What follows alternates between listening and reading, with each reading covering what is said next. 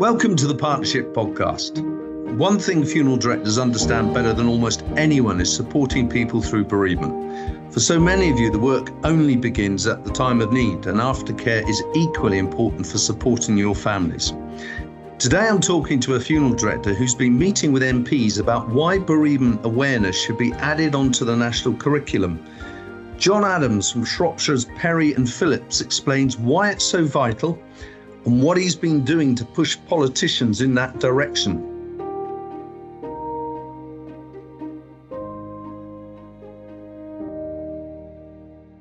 Now, I'm delighted to say that John is with me today. Morning, John. Morning, Malcolm. How are you, sir?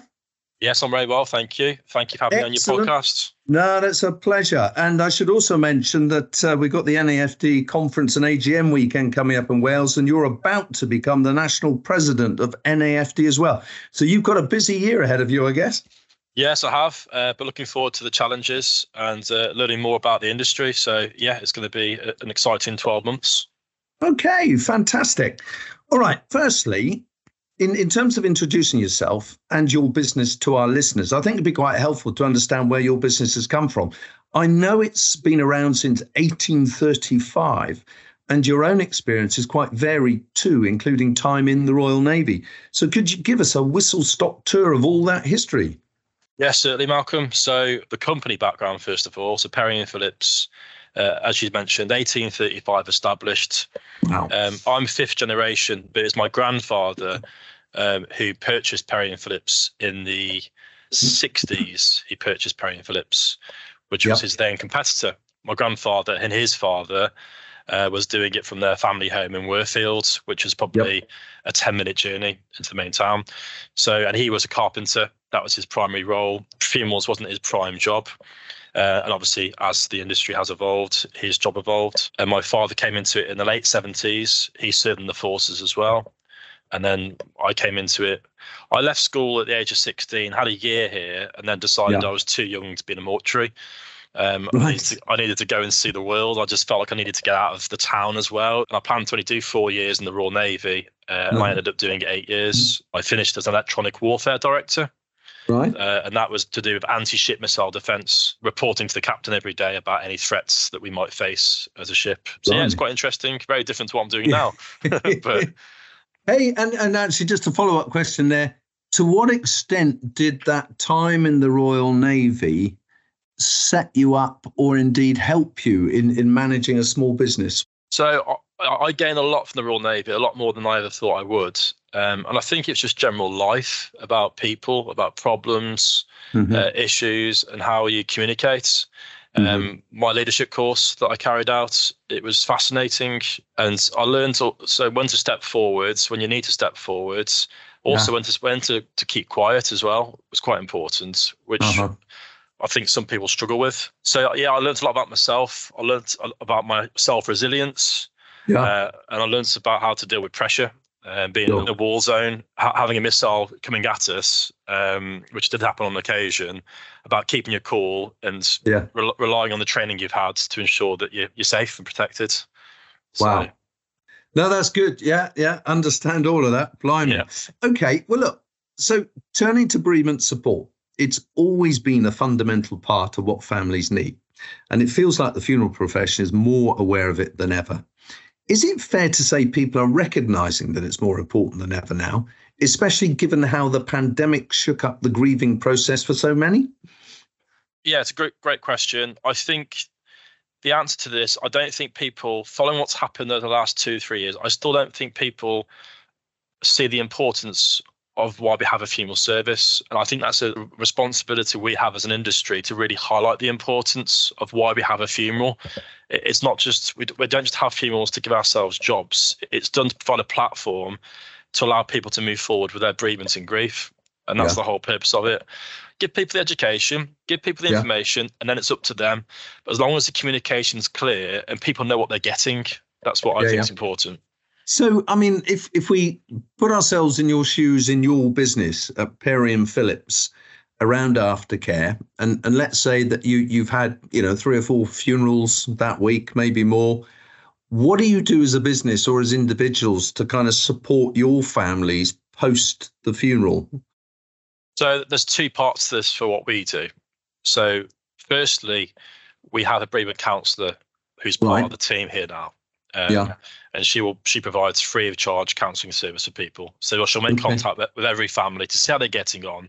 And do you need any more support? Just a general catch-up conversation. So that's a really good tool to have, and it's really effective.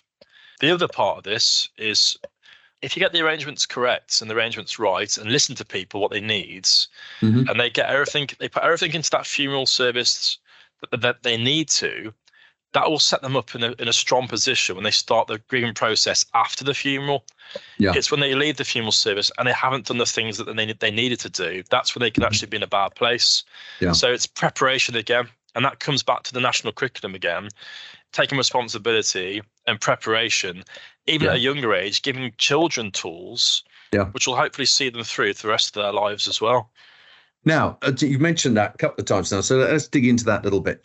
And we know you're engaging politically on this to get bereavement awareness onto the national curriculum. So why is that so important? Can you give any examples of how it's going to benefit people then? Well, firstly, I lost my mum at the age of 12. And there is an element of isolation when you lose somebody, especially at a young age, because your peers, your friends in your class don't know how to talk to you, and things haven't really improved throughout schools. And that's because I know that from feedback I'm getting from questionnaires I'm giving out to numerous schools. Some schools are very proactive and have some brilliant processes in place. Some schools still do nothing. So it's about providing a platform and a net over the whole education system to ensure that there is something in place across all schools, not just proactive schools where you have a good teacher that's really caring and knows how to communicate. And that will help the friends in the class understanding what that person's going through, knowing some simple communication techniques, how to speak to that person. Are you okay? It's okay to ask that question. It'll help the individual who's lost a loved one, knowing that people do actually care and people are wanting the best for you. It'll help the teachers who sometimes are at their depth and are too busy to deal with it, and they want to help but not sure what to say. It will give them some signposting of where to go to for that support. And finally, which is I think as important, is from a society point of view. It's having more of an understanding about what this actually means. Throughout the COVID pandemic, we were all getting home and your 6 o'clock news comes on, you see all these numbers on the screen. It's about what each number represents and the families behind each number. So it's a bit more compassion and empathy. And does that mean you are helping with the content, do you think, in terms of what will go into the national curriculum? So what I proposed to the MPs, which they are supportive of, is that we have the same concept as sex education. So a third party will go in to have a talk to children at different ages and different age groups about death, about bereavement. And it's not to discuss the type of coffin, it's to discuss about when someone passes away, what associated feelings might come with that. And the bottom line is that it's always going to be different, but to explore these conversations and feelings, and to really highlight what someone might be going through.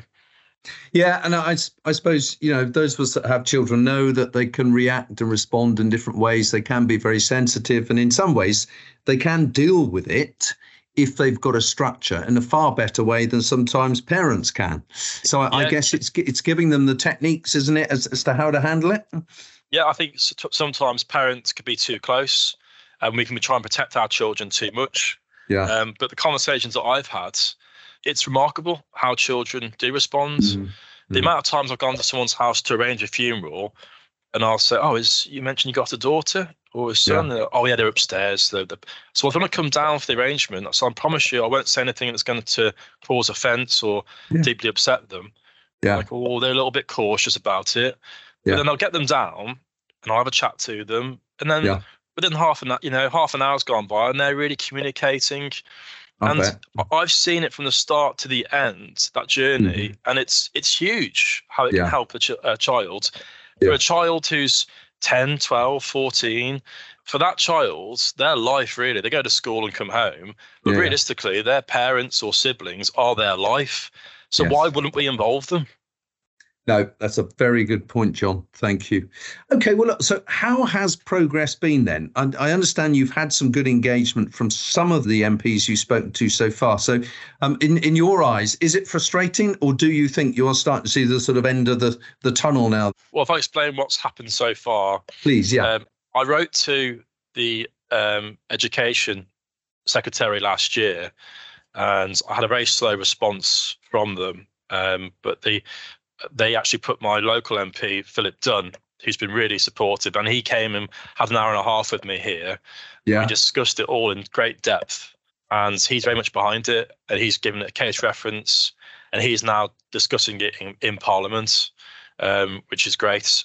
And there's other MPs involved as well now. The NEFD are heavily involved now as well, and I've been invited to speak at the House of Commons in July, I believe it is, to again discuss it to the APPG meeting, right? About why it needs to be incorporated into the national curriculum. Excellent. So that means you're actually going to have to go down to London and meet them all down there. That's correct. Yeah, and presumably, is that a presentation, or will it be a discussion where you kind of share your thinking and your views and the way forward? I'll try and do a bit of both, really. What we're doing today, and also to give more stats, such as children, well, up to the age of 18, 80% of the population will have suffered a close loss in their lives. Yeah. So, about giving these these information, these stats, and the questionnaires I mentioned, I've been giving that to all the schools. Mm-hmm. It's providing the actual data to prove what we're saying is correct. Wow. Okay, well, look, good luck with that, and we'll all look forward to hearing how you get on in July onwards, all right? Maybe we'll do another podcast later in the year, all right, just to see how you got on with it. That'd be great, Malcolm, thank you. Okay. Right, improving bereavement awareness would be a welcome change at the time when it feels like a lot is happening all around us, both in the UK and the world. More broadly, how do you see the future of funeral directing from your own perspective? How optimistic are you about the future? So it's quite a big question, that, I know. yeah, it's a big question, but no, it's a good question. So I'm an optimistic person. I'm a very positive person. But I think, as I said right at the start of this talk, we have the responsibility now to give the information and educate the communities around us. And if we do that, it's going to be a very positive future for us all. And again, with this, it's about transparency. So with the CMA ruling last year, we need to see that as an opportunity and a positive. Mm-hmm. And to utilise that and really promote about what we're doing and show people. I mean, if someone wants to see our mortuary, I'll allow that to happen. Obviously, we're covering up names, but then no one will see any deceased. But the point is, it's about transparency. We should really show people about something to be scared of and highlight the work we do and how it helps people. Excellent. Thank you. Now, I've got a final question for you. Now, I know Joe Parker of Abbey Funerals has just taken on the presidency of SAFE Association. So I've got a similar question I asked her a few weeks ago. How are you preparing your business and yourself to cope with that 12 months in terms of time away and all the extra things you're going to need to think about? It all comes down to time management. And I think the question you asked at the start about the Royal Navy, what did I gain from that? I did learn about time management, and that's critical. Preparing and being aware of where I'm going to be next week, being ahead of the game all the time. Mm-hmm. My wife's very supportive. The children are both young, and so I've got a good support network around me. So it's a case of giving it my all for 12 months, and hopefully do some good. Fantastic. Well, look, best of luck for the next 12 months. And John, thank you ever so much for sharing with us the progress you've made in terms of getting this onto the national curriculum, and best of luck. All right. We look forward to hearing how you get on with that. No, thank you so much, Malcolm, for your time. Really appreciate being invited on. Pleasure.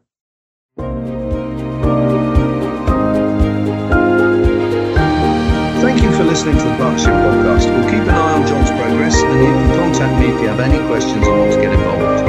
You can also contact me if you want to contribute or suggest anything for the podcast at malcolm.flanders@goldencharter.co.uk. And don't forget, we'll also be at the NFE this year, so do come along and say hello. All of our previous episodes are available online at goldencharter.buzzsprout.com, including interviews with bereavement professionals like Dr. Bill Webster and Catherine Betley. You can also find and subscribe to us on most podcast apps. Thanks again, and I'll talk to you next time on the Partnership Podcast.